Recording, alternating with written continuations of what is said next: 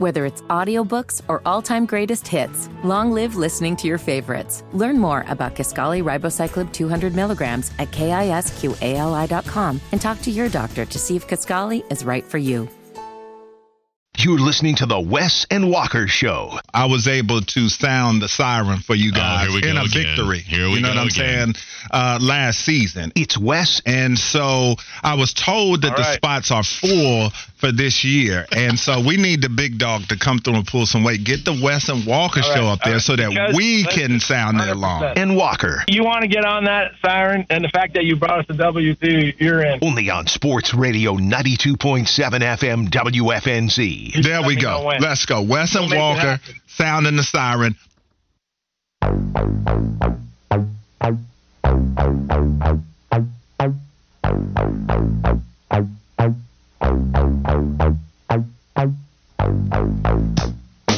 Wes and Walker back on Sports Radio 92.7 WFNZ. Is that the Herbie Hancock? This is Chameleon. Yeah, I've heard this flipped. I got to think of who did this, but somebody bass line. Just an amazing bass line. You just let this thing ride out, and then maybe you put a little bit of spice on the other side, but you just let that bass line ride out. Herbie Hancock, dope. Real dope. Let's go to the text line. Bagel Guy, he hit home with me. He said, hey, what about the cookout tray? Can you leave cookout without getting a certain something? He said he couldn't leave without the Cajun chicken wrap. Wes, identical. Same thing. I will get a Cajun chicken wrap every time I leave. The key, though, is that considered throw-ins because it's a part of the tray. No, but see, come on. You know me. So you're going to get the tray and throw you in something. That's exactly right. That's it. Okay. I'm telling you. I saw somebody they get extra hush puppies, too, when they go there. Yeah, that's a great move. But my cookout order, because it's almost a thing. Yeah, everybody's got their own. It's almost like your thumbprint. Everybody has their own cookout tray. So the one I roll with, Cajun chicken sandwich, quesadilla, Cajun chicken wrap, or excuse me, seasoned fries. I'm sorry, seasoned fries in the tray. But then I also get the Cajun chicken wrap. And then my usual go-to milkshake is chocolate cheesecake milkshake. Okay. That's what I get usually. I do the double cheeseburger with fries and hush puppies. I used to do the big double cheese. That's what I do. But then I went to the Cajun chicken sandwich and I didn't go back. Sometimes I get that too. I get the char grilled. Mm-hmm. Is that different, the char grilled or the Cajun? Yeah, it is. I think it's different. Yeah, I get the char grilled. That Cajun seasoning, I need that. I need you to put that on the chicken sandwich. Big Watusi was talking about Taco Bell. He said Baja Steak Gordita is the GOAT at Taco Bell. And then we had Rev Kev when we were trying to figure out the nostalgia McDonald's that we're trying to get off the ground, that business idea. Rev Kev said, oh, okay, are they bringing back the McPizza from the 80s? Oh. Never heard of it. Wasn't around in the 80s. I know. That's like a lot of people don't ever remember the McJordan. Including me. Yeah. What you can look up the commercial and all that. It was basically a cheeseburger. It was like, and it had bacon, but the bacon was kind of weird. It was like the bacon was a patty unto itself. But there's commercials for it and all that stuff on YouTube, man, and it's got barbecue sauce. It was good. It was a good burger, man. You're saying they were doing Travis Scott meals before Travis Scott meals? Yeah, man, when that McJordan came out. Listen, I'm one of those people that they definitely direct marketing ads towards. If it's a celebrity that I like or an athlete that I like and it's a product I can halfway wrap my mind around, I'm probably going to do it. All right, we need to get back on track. I did want to mention one other topic, though, because 803 number, talk about nostalgia, hit home with me, too. 803 said, Tuttle, I went there. That's the last school I ever would have thought I'd hear on this show. Wooden backboards in the gym, no corner threes. He's so right. That's wooden. Yes, Wes, this is true. This is true. 2006, 7th grader, Walker Mayo, steps onto the court having made the basketball team. Big deal, of course, right? Make the basketball team. It's big. First game ever, going to Tuttle, where it is a wooden court, wooden backboards, and he's right with no corner threes. It stopped at the wing. I think it's closely comparable to the Fresh Prince gym, where like a three-pointer was on the other side of the gym. Right. It was just like that. And we won that game, barely. Lost every other game after that. Very much 7-59 Bobcats-ish. You win the first game, you lose every other one. That sounds like it would be a fun gym to play in, though. it kind of, well, I don't remember too well. I'm sure we would have wanted something nicer because our team at River Bend was actually pretty nice. We had a good one. But Tuttle, not so much. Worst stadium you ever played in. One you hated, one that is as closely comparable to Tuttle's gym or high school. It can be whatever you want. Oh, just the one that you were like, oh, goodness gracious, this is absolutely terrible. Because Tuttle's a good one for me. Okay. Do you have one, Fitty? You're shaking your head. I've got one. Go ahead, Fitty. What you got? Now, mine's from my historic high school basketball days. Hyde Park Church in Lancaster. We used to put hairspray on our shoes because if you didn't, you couldn't defend because all you did was slip and slide. It's a great story. No, if you need to put hairspray on your shoes in order to play there, you know you're down bad. I would say probably the worst. I'd go with Maryland. Maryland was pretty tight in there. There wasn't a lot of room to navigate there. So I would say Maryland. And I'm trying to think of high schools as far as stadiums. And I'm thinking about Lockdown too. I'm trying to think of something. Stadium was decent because, like I said, we were a pretty new school. When I went there, we were a new school. Now, I think I'm trying to Harding would probably Harding is the one. Stadium. Harding is the one, which we can different things there. I don't feel great about talking about some of the stadiums and the shape that they're in, but yeah, Harding is not great. Yeah, it wasn't that great. The grass, like I said, they had natural grass, like natural as in nobody's doing anything to it. It's there. You play on it. You like it. And that's just what you have. All right, we got people writing into Spaceman. Whoa, I went here. Catawba Middle School, 1995. Same story, same court. I went to Catawba Middle. Man, why is everybody? Catawba County is showing up today. I promise I'm not trying to do this. And I thought you were talking about locker rooms, but stadium, Old Duke with the track. Okay. No doubt. That makes Fitty happy. Yeah, Old Duke with the track. That makes Fitty happy. Couch Coach Kyle says, worst basketball court I ever played on was at an elementary school in my hometown where the gym floor was peel and stick square tiles. Ooh. Yeah, the elementary schools are always tough to bring up because a lot of them are carpet. At least that's what I remember. And you don't want to. There could be some nice gyms for elementary schools that have glass backboards and a big gym, but some of them are carpet, and so that's a problem. All right, let's move on, man. We teased the first round pick stuff, and then we got on like the analytics, the advanced metrics of ordering at fast food restaurants. We haven't gotten off on tangents like that in a while, so it's been a long time. It's all right. But we really did. Like, we were the PFF, and the FF stood for fast food. Pro fast food. Hey, that's an idea there. We really got into the details of how you order at McDonald's and Taco Bell, and people were subscribing. They would pay $10 a month to subscribe to Pro Fast Food from the Wes and Walker Show. We can still maybe have that F stand for football instead as we try to transition. So I wanted to go back to Ron Rivera's comment. You asked him this question, Wes, when he joined us earlier this week about how much success they'll have to have, like how patient we should be, but are these players going to be able to forget what happened this season? Because it was terrible, right? It was terrible. Here's what Ron Rivera had to say when answering your question on if they're going to remember this season and it's going to affect them in any way. If you could have some success easy on, it'll be easy to shake it off. And that's why I said, folks have got to be patient. The fan base has to be patient. Just know that Coach Canales is going to come in and do the best he can and do everything he can to endear the fan base, because again, it's a good fan base, and we know that. We saw it. We saw how everybody responded when things started to go in the right direction, and our guys got out into the community. And again, to me, this is it's not hard to be appreciative when you're doing your best, trying as hard as you can, and at the same time making sure and recognizing that, hey, the fan base, be patient, just understand what we're trying to do, and doing everything they can, showing the fans that they're doing and they're committed, it'll help. Because of how terrible it went this season, it was bad. Ron Rivera is telling you that if you have success early, then maybe you can get over it. How key is that for you, Wes? Like, how much do you subscribe to what Ron Rivera was talking about there? And then, on the flip side, if it doesn't look that great, then how bad is that going to look for Canales and Tepper again? Yeah, I mean, it's not. We heard Terry Rozier talk about losing being in the DNA of the Charlotte Hornets, and I think that that's the thing you don't want to avoid, because you don't want things to look similar. we know how things went down with Coach Reich and the offense and how inept they were and all of the issues that came with that.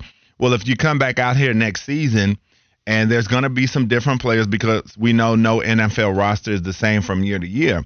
But if you come out next year and, the losing starts early, a lot of the similar things that plagued you the season before, if those things start to happen, then guys do start to check out a little bit as far as just believing, getting into that mentality like, man, same old stuff, nothing's going to change around here. So Ron Rivera is very right. You have to give guys something early to believe. They need to come out and beat a team that they shouldn't beat or have a good comeback victory or something like that to help these guys know. You need omens to let you know that things are different. And if you come out and things are still the same, or with him being inexperienced as a head coach, if guys can sniff out the fact that they feel like that he doesn't quite know what he's doing, that can make you lose guys, too, in the locker room. By the way, if you are like AJ on the text line writing in, man, I love Ron, had no idea y'all had him on. That's cool. Hey, I missed it.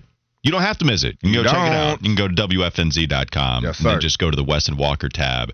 Click on that tab, and then it'll take you to Greg Olson, our interview with him, along with Ron Rivera, who joined us earlier this week. So you can go check that out as well. Final thing, let's get to the first-round pick, because you at least have that this year.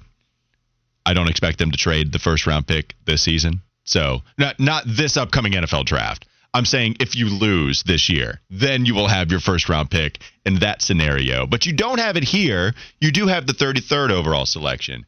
Wes, Dan Morgan yesterday was saying that it's not a high priority to trade back into the first round because 33rd overall pick is essentially a late first-round selection, and he said it's not a high priority to try to trade or give any assets up in order to go back up there and get a first-round pick.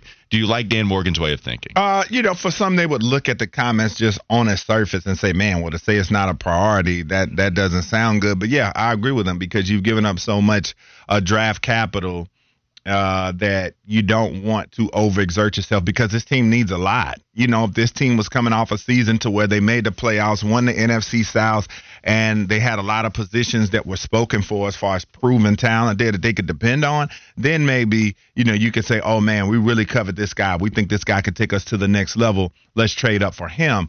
But this team needs so much that you really can't afford to give up anything. I'm with you. I don't think it's – you can't force it. If there's somebody there that you like well enough and you think he's going to be the guy, then great.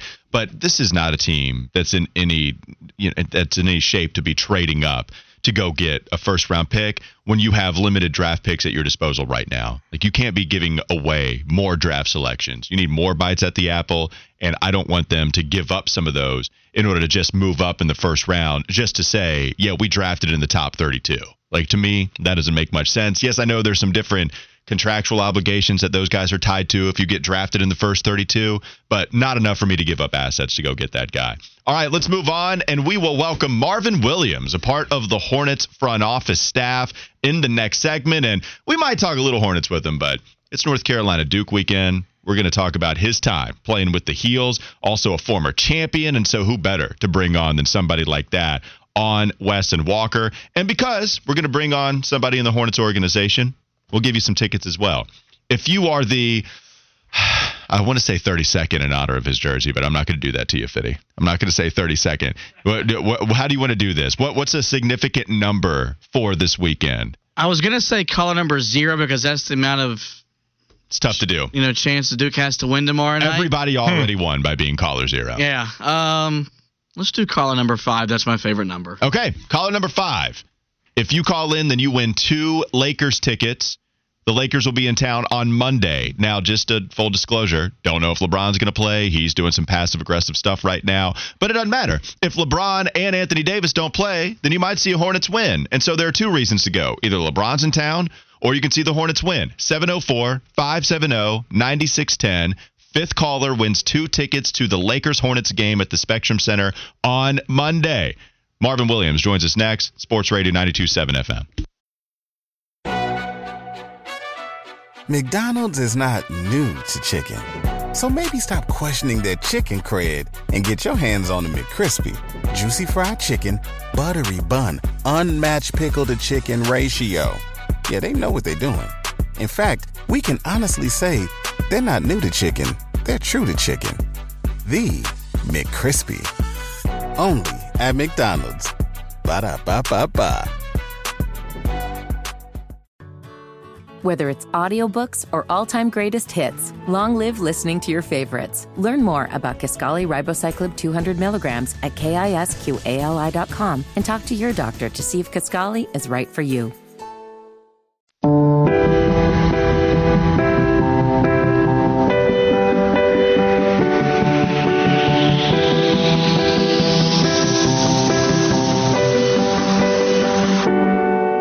Ready on his second attempt. That one is no good. They battle for it. Loose ball. Recovered Marvin. He scores. 17 seconds left. And he was fouled. Foul is on Patrick Johnson. I mean, you won't hear many bigger pops in a game than that right there, man. That play, I've cut it up several times for the ACC Digital Network.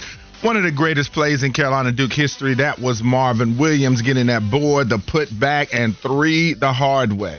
Just goosebumpy all around. Like, when you think of how a final call is supposed to sound, it sounds like that, where then the crowd goes absolutely nutso. In that kind of environment, that is a hell of a call. We welcome back friend of the show on the Bodyworks Plus guest hotline. He was the ACC Rookie of the Year in 2005, also an ACC All-Freshman team member and NCAA champion. Went on to be the number 2 pick of the NBA draft, where he scored over 10,000 points, grabbed over 5,000 rebounds, and dished out over 1,300 dimes. Joining us is Carolina great Marvin Williams. How's it going, Marvin?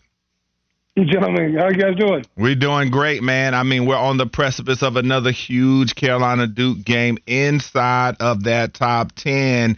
And Marvin, we got to know first and foremost, was what we saw from Carolina last year. I'm sure as an alum that you were quite disappointed. So what has been your thoughts thus far on this Carolina team and their potential? You know what, guys, honestly, man, no matter how the guys perform, year in and year out, I'm always proud to just kind of see them go out there and compete. Obviously we didn't have the result that we wanted to last year, but, Coach Davis and the guys were committed to coming back stronger this year, and thus far they've done it. They've certainly been out there and they've competed every single night. They've played incredibly hard. Obviously they lost a tough one the other night at Georgia Tech, who's been playing teams tough all year long. So that was a tough loss, but, you have to move on and get ready for the big one tomorrow night. Yeah, and so we know that from your vantage point, being in that locker room, being a part of Carolina culture, I know that there are things that you can see that fans may not be able to. So as far as just a change in this team from a cultural perspective, what do you think has really spurred them to have this start that they've had? I think sometimes when you lose, it does kind of light a fire in you a little bit to really come back and do better. And I think the one thing that everybody knows is that when you play basketball in Chapel Hill, they expect you to win, and they expect you to win big.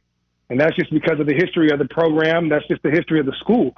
We've had so much success over the years, so many great players over the years, and they've won at a really, really high level. So when you're in Chapel Hill, man, you put that jersey on, everybody expects you to win. And when you kind of fall short of that, it certainly does light a fire, and it does motivate you to come back. And they do kind of want to redeem themselves. And that's what you're seeing with Armando and with RJ. They're really leading the pack right now, and some of the new additions that are adding, chipping in, it's a really good mix right now. They're playing really well. Well, and Marvin, I mean, you see North Carolina lose this game to Georgia Tech, and I think so many people would say North Carolina was focused on the Duke game. They were trying to just get over this one against the Yellow Jackets because the real one was happening going on Saturday. Now, you in 2004, 2005, the Heels beat Duke they won their previous games each of the time that they played Duke the next game out. Is that a real thing, though? Like, is that really tough to focus on the game before you play Duke? Is that something that you guys had to try to remain focused on?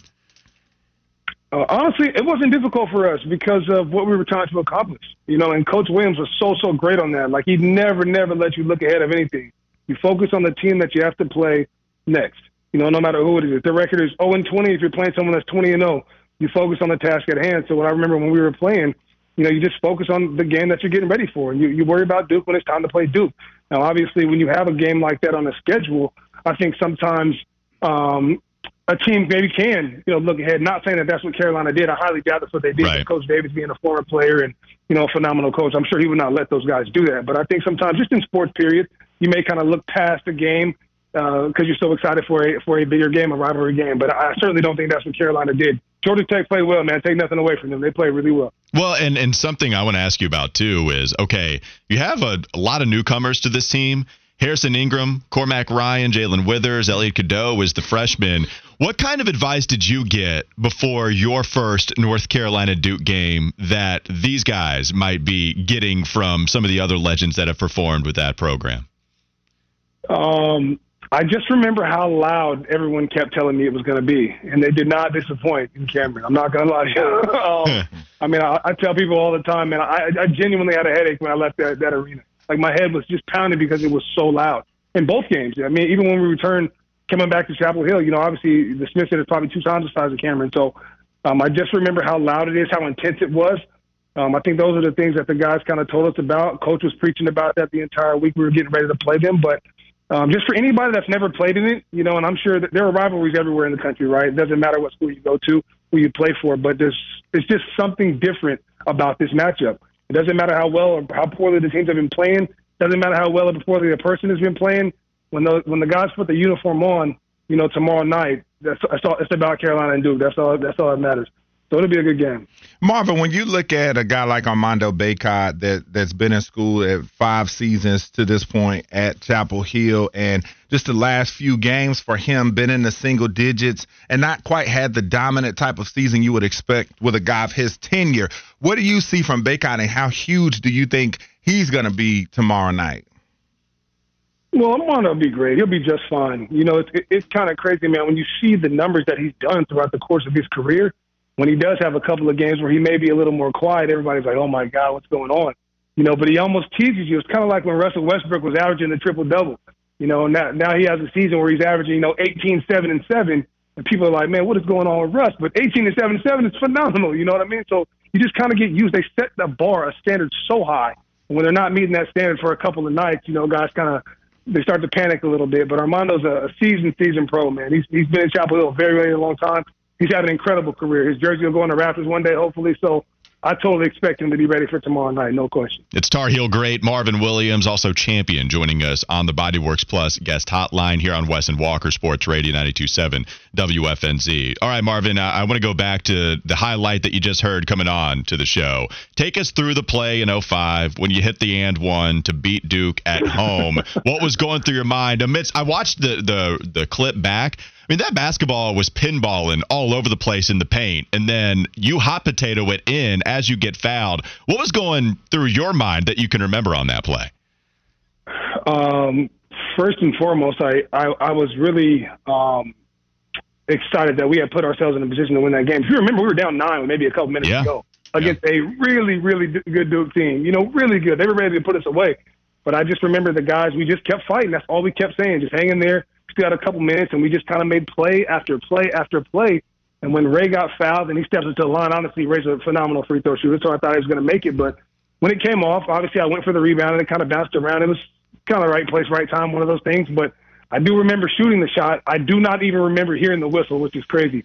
It's so funny. I was just speaking to one of my former teammates, Jesse Holley, who you guys know played basketball and football in Chapel Hill, and he sent the play to me the other day, and I was like, man, it's crazy because we can both still kind of feel it. Every time you watch it, you can still really feel that energy. It's just a really cool thing to be a part of, man. I'm super thankful for it, for sure. Well, do you remember David Noel picking you up? Like, that's something I forgot about, but it was the whole huddle and coming together, and then there's Noel just lifting you up in celebration. But it seemed like you're just so focused on everything. You're hyped as hell. Do you remember Noel coming over, also a former football player, if I remember correctly, coming over there and picking you up? Yeah, as a former football player, should be a former strongman, honestly. It's big and strong as Dave is, but I do remember that, obviously. Like I said, that's a play. That's something that I will never, ever forget. It's certainly thankful for the opportunity. I've been a part of something like that.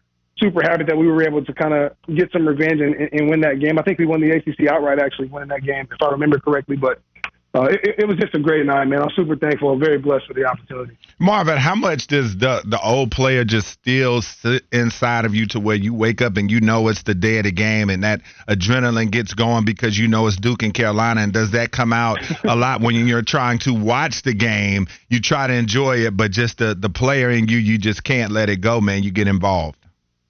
Yeah, it's actually funny you say that because I feel that, every night when I'm watching the Hornets play, I'm obviously having a chance to work with them in the organization. I feel that sometimes still as a former player, and then obviously the Carolina Duke game. But anytime you watch the Heels play, anytime I watch the Hornets play, you always feel that. I'm a basketball player. That's what God blessed me to do. It's what he made me to do. So I'm always going to feel it anytime I watch the game or anytime I'm around it. But, my time has come and gone, and I'm thankful for it, and I had a great time with it. So I just kind of cheer for the guys that are doing it now. What are some of the vital things that you feel like North Carolina needs to do tomorrow to get this win? I think the biggest thing when you're playing in a game of like this magnitude is don't try to do anything that you don't normally do. Just be who you are. They've played more than well enough to win tomorrow night. They've been incredibly strong. They've been together. They've faced some adversity and overcome it. So just go out and do what you normally do. I mean, it's easier to say, as we're sitting here talking on the radio, and it's going to be tough tomorrow night when you get out there and you feel the energy. But, I mean, we have great senior leadership, man. Guys that have been there before. They've played in big games. They perform well in big games. So you just go out there and do what your team is capable of doing. Don't try to worry about anything else. Don't try to do too much. Just play your game, and everything will be fine. Marvin Williams joining us on the Bodyworks Plus guest hotline, Sports Radio 92.7 WFNZ. All right, Marvin, I want to ask you, what was Roy Williams' mood like in the week leading up to the Duke game compared to maybe the few days leading up to the NC State game? Like, what were the differences and what were some of the similarities? Honestly, you guys, he's actually the same. I actually kind of feel like he might be a little more intense if we were possibly playing like a smaller school because he didn't really want like any kind of letdown or drop off or anything like that. But I do feel, he's always the same. The one thing about Coach, man, you guys could be speed walking. You could play Uno. He could be coaching the national championship. He wants to win, and that's the bottom line. So he's going to prepare every single day because he wants to win. He loves to win. He's a competitor, and that's what I think what all of his players love about him the most is that he does love to compete and he does love to win. So it doesn't matter who you're playing with, Coach, man. It doesn't matter how big the game is, how small the game is. If you're competing in something, he wants to win. And so that's how he prepares for every game. Well, did the feelings change between playing those two schools for the players? Like, did you feel any differently alongside some of the players like Raymond and Sean May who had played those teams multiple times already? Sure. Having it been my first time, obviously playing, the big Carolina Duke game and growing up as a kid, always watching, those matchups with my dad. Obviously it felt a little different for me, certainly. But at the end of the day, like I said, you just want to go out there and compete. The biggest thing too is like campus. You forget about campus. Everybody is so excited for the game. So when you're in class or when you're walking through campus or whatever the case may be, you just feel the energy, you feel the buzz for the game. So everybody's looking forward to it. It's going to be another great game, just as it always is. And I'm sure the players out there on both sides tomorrow night will be ready to compete and have a good time. Marvin Williams joins us on the Bodyworks Plus guest hotline. Marvin, I got one more question for you before we get you out of here. We're going to do a UNC Duke draft before this show is over with. And so I got to ask you, if you had the first pick in this draft, who would be your guy that you would take? All time, Carolina and Duke. I mean, the easy pick is Jordan, right? It is. Say Jordan. I mean, that's the easy pick. But I will say this. For me personally, Sean May had, 20 and 20 both times we played them. I think it was, 22 and 23, just something absolutely ridiculous both times we played them.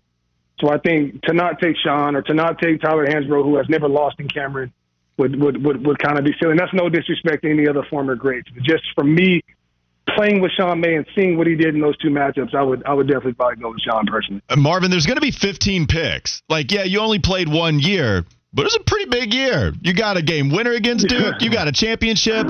Right now, are you telling me that you should be a top 15 pick in this matchup? Because you're going to be on the table. No, I'm not telling you that. I can probably name 20 or 25 guys that could probably go before me for sure. But 100%. No, I'm not saying that. There's probably 20, 25 guys I would take before I took myself for sure. Very humble guy. We might change that. All right. I might go against Marvin, to be honest. Marvin, I'm sorry. I might draft you anyway. We'll have to see, though. All right. Well, that was Marvin Williams, former Carolina great, former national champion with the Tar Heels, joining us on the Bodyworks Plus guest hotline. Marvin, we appreciate the time as always, man. Gentlemen, thank you guys very much. Thank you. What a nice guy, man. Very classy, nice guy. There's a reason this guy is the veteran that they wanted to bring back to the Hornets organization, the guy that wins the media award, the guy that you want everybody to be around, and it's constantly showing up anytime that we get a chance to talk to him. top 15. It's going to be tough, especially when you bring in the Duke players. I mean, I'm going to tell you right now, there's going to be a lot of Carolina blue in my starting 5, including the one bench player that we're going to draft. But if there was a one-year player to select, it might be the guy that has a game winner against Duke, that has a championship, that was the second overall pick. Fitty, how close is it going to be? Like, is he even on your big board, or is it just like, look, love Marvin, have all the respect for him in the world, but there's just too many players to select before him? I don't know, man. We're doing all time. I know. Like, all time. I'm not drafting a Duke player. I doubt that you're drafting a Duke player. I mean, that means I'm going to win the draft because I'm going to have the most well-rounded team without bias. It may be, honestly, but I mean, that's fine. I'm not even saying Fitty's wrong. I can't do that. Man, y'all leaving me an excellent pool of players to pick from. I mean, there's a couple that I might, but like, it's going to be tough because all my favorite players are going to be on the North Carolina side. And I've already decided. I was thinking, usually I want to come in and win this draft, and I want to win at all costs. There's one that I lost in embarrassing fashion, and I believe that was the Super Bowl party foods draft that we did last year. I went pigs in a blanket, and that was an all-time bust. Did not live up to the hype. Everybody destroyed me. It was the DJ Johnson of the Super Bowl draft. And I believe, in my opinion, that's the only one I lost. People may differ on that, but I know I lost that one. I'm okay with losing this one as long as I have the most fun team. And we'll leave it up to the text line because Fitty's included here. So we're going to see how many people will write each of our names in to see who wins. I'm sure Fitty's going to get a lot of love from the Heels fans. Coming up at 220. So that's going to be 220, but I'm just going with my favorite players, to be honest with you. That's what I'm doing. I was going to ask you, growing up a diehard Carolina fan, did you have a favorite Duke player that like you would never admit you liked because he played at Duke? I'll tell you what, I didn't. I really didn't. No, I was pretty rabid, man. Like I was the person that mom would not let me wear North Carolina clothes every single day. Yeah, I was that. She made me stop. I was like, look, mom, this is what I wear. I got my North Carolina sweatpants. I got my shirts. No, you have to wear something different today. It was a lot. In my whole room, my mom always used to like to say it looked like a Tar Heel threw up in it. Like that's how it was. And so, yeah, I didn't like any of them. Shane Battier, J.J. Redick, those are my most hated. Now, it's just different for me at the time and now. But at the time, couldn't stand those guys. Couldn't stand them. All right, well, when we come back on the Wes and Walker Show, will a new offensive line coach bring different results? That and a lot more on Sports Radio 92.7 WFNZ. McDonald's is not new to chicken. So maybe stop questioning their chicken cred and get your hands on the McCrispy. Juicy fried chicken, buttery bun, unmatched pickle to chicken ratio. Yeah, they know what they're doing. In fact, we can honestly say they're not new to chicken. They're true to chicken. The McCrispy. Only at McDonald's. Ba-da-ba-ba-ba. Whether it's audiobooks or all-time greatest hits, long live listening to your favorites. Learn more about Kisqali Ribociclib 200 milligrams at KISQALI.com and talk to your doctor to see if Kisqali is right for you.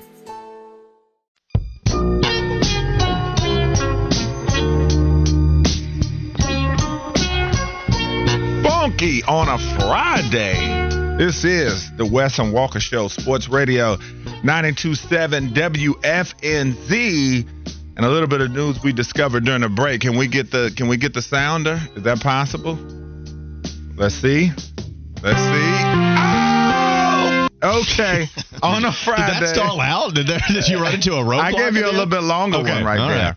All right, but the Big Ten and the SEC announced that they are banding together to form a joint advisory group with the goal of addressing the, quote, significant challenges facing college sports. The move comes as the NCAA struggles to govern intercollegiate athletics amid a sea of change that has imperiled the long-standing amateur model. Participants will include university presidents, chancellors, and athletic directors. Athletes and other constituencies will be included as necessary, according to the announcement. But it needs to be noted that during this, they clarify that the body will have no authority to act independently and will only serve as a consulting body. It says, still, this marks the latest move by the nation's two most powerful conferences to take an active role in determining the future of college sports. Well, we knew kind of when all this stuff started going down with everything that's new about college football that there were going to need to be some adjustments. So it'll be interesting to see what they can do, because they were talking about Jeff Hafley, who I was very surprised that left Boston College to be a defensive coordinator for the Green Bay Packers. They said that was one of the reasons why he left, or a big reason why he left, because of how different it is and the NIL and the portal. Because I could imagine for a coach at Boston College, I mean, I know they have rich alums, but not sure that they are just putting money hand over fist into an NIL collective. And for a school like Boston College, they're definitely fighting an uphill battle. So I think this could be good for the sport. Well, I mean, the big thing here to look at is secession from the NCAA, because the commissioners are saying that's not their express goal.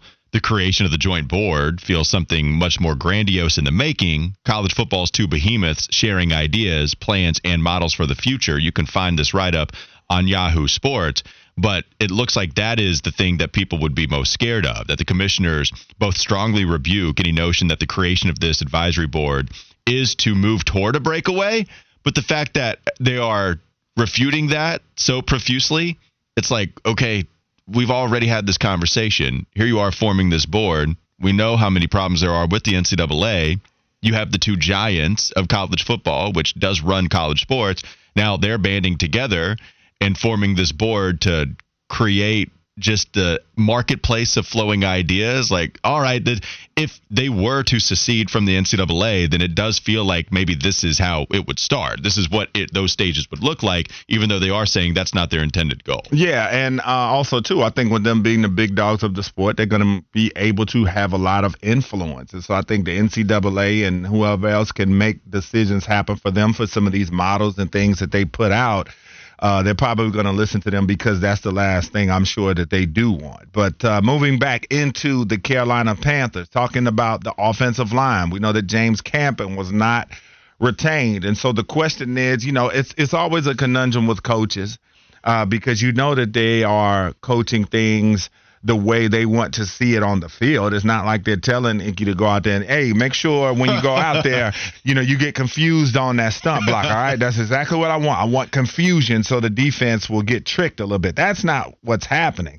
We know that Campen was a highly regarded offensive line coach, but is he to blame? And will a new offensive line coach bring different results? And I'll start the conversation by saying that at the end of the day, even though you may have been coaching the hell out of those guys, somebody has to be accountable for play that poor. Over 60-plus sacks given up. Your run game was very sporadic at best. So somebody has to pay for that, and you need a new voice and a new vision over there with those linemen. So, that's how I feel about it, but what say you all? Well, I mean, I can't tell you, they were going with the wrong technique all across the board. And I'm not going to be able to dive into some of those details and tell you that's why they were, struggling.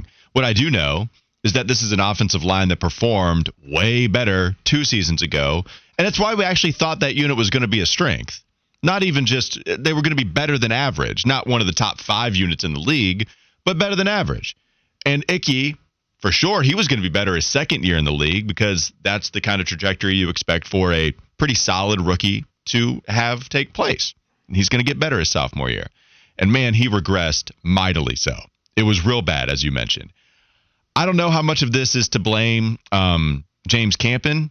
I wonder just how much of it is for Frank Reich, trying to implement a new system with a whole bunch of different ideas coming into play, where you have the diversity of thought, Jim Caldwell coming in, Josh McCown coming in, so many different, Thomas Brown being the offensive coordinator but not calling plays. And then here's James Campen, who had this unit ready to go when Steve Wilks takes over, and their identity was to run the football as much as they possibly could, and that's different than pass protection, not max protecting for Bryce Young, not rolling him out nearly as much, and the offensive line seems a little more vulnerable. Not to mention, now you throw all the injuries in there, because they had a lot of continuity 2 years ago. This year, they had anything but. You had a million different guard combinations. Chandler Zavala was terrible. Give me Bill Callahan Is he making Chandler Zavala, what's the ceiling with him, right? Is Chandler Zavala getting a 0 grade with Campen, but he's getting a 18 with Bill Callahan? I can't blame all that on coaching. And so I think James Campen is still a good offensive line coach.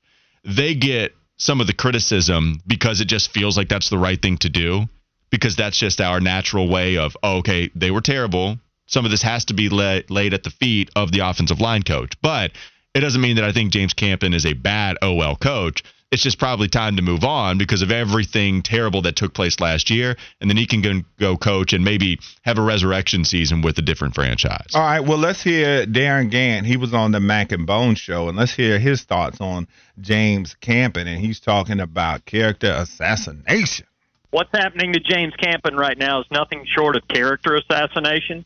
James Campen is a good man, and James Campen's a man with a reputation in the league for about 30 years.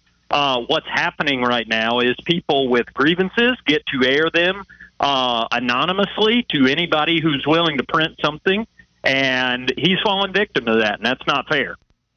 So, yeah, I mean, a lot of people, you can look at it a lot of different ways. And so you think, a lot of times that people automatically lay the failures of a specific unit on the feet of the coach. But like I said, I know he's coaching them to do the right things. They just weren't doing it. But again, like I said, they were so bad this year. And I think some of the things that maybe could have been cleaned up that you're definitely going to attribute to the coaches, like we talked about, just some of the confusion on pass protections and things of that nature, just saying, how a guy's not ready for those types of things. Well, and what Darren Gann of Panthers.com is talking about, it's the discussion that James Campen was going behind the back of Frank Reich and then being the informant, quote unquote, to David Tepper, saying there's different thought processes here.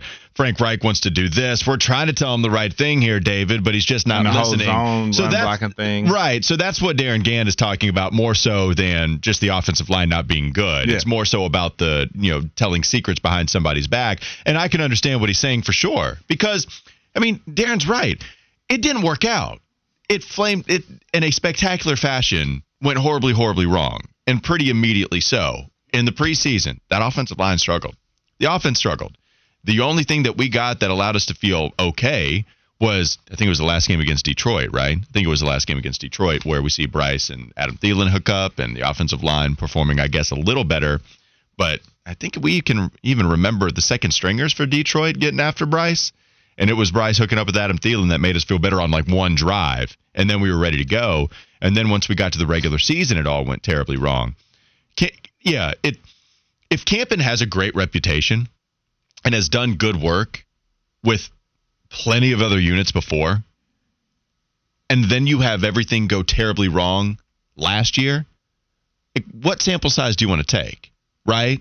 Like, it makes more sense to me to take the sample size of him having worked with Green Bay, having offensive linemen develop on his watch, and Aaron Rodgers. Like, Aaron Rodgers can be real finicky with the dudes that he likes, and just because he likes you doesn't mean you're a great guy.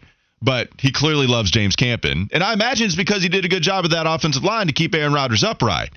And so any stop that he's had, crazy respected. Oftentimes described as one of the best offensive line coaches in the league. And last year didn't illustrate that. And so that's why I'm like, okay, if he has such a good reputation, and in this organization where nothing is going right, where the owner has a terrible reputation, where the reporting all on David Tepper is that he's going to meddle as much as he possibly can, even if it means getting the opinions of the head coaching member of the coaching staff against that head coach, then I'm going to probably side with James Campen as far as what kind of dude that he is. And so now I'm honestly glad that he's out of the organization. Go get a clean start, man. Don't be here anymore. Yeah, so to finish up our offensive line discussion, I'll just hit you with a rapid fire. What's the percentage of priority that you put on drafting an offensive lineman with that 33rd pick? I think right now it's probably 50-50. I'd be cool with offensive line or wide receiver there. But those are the two positions. Yeah, and we mentioned this earlier about what other positions could you make a case for. If there's a top-notch pass rusher, okay. If there's a top-notch tight end, Sam Laporta style, Dalton Kincaid style, and eventually they have to justify that pick by performing to those guys. But, okay, I will tell you, I'm very focused on offensive line and wide receiver with that 33rd overall selection. That's what I'm rolling with right now. And so those are the percentages I would give. It's between two positions. Yeah, I mean, free agency happens before the draft. I think the Panthers are going to address their wide receiver needs in free agency. But I think that I would go a strong 75 to 80% that this needs to be an offensive lineman of some sort, whether it's a guard or a center or a tackle that you want to put there, however you want to do it. But I think offensive line has to be at the top of that list. Is it only those two positions? Is like the other 25 or 20 reserved for wide receiver? Or... You said the other 25 or 20. Well, you're saying you're strong 75, 80% for offensive line, right? Yeah. I'd go, if I was to put it in a pie, I'd go 75% to offensive line. Basically, is there another position? 15. I'd go 15% wide receiver. Oh, wow. You're way lower than I am then. And then 10% other. Okay. Yeah. Can you break that down? Other would be probably pass rusher or maybe, like you said, a linebacker as well. That's another position they could stand to get some guys. That was more of a joke because other like encompasses everything. So I wanted you to go like, I'd probably go like 1.3 outside linebacker. I really wanted you to get into the specifics of the pie chart. All right. Well, when we come back, you're going to get a full Duke, North Carolina preview. That's all we're going to be talking about to start the 2 o'clock hour. This is the Wes and Walker Show, Sports Radio 92.7 WFNZ.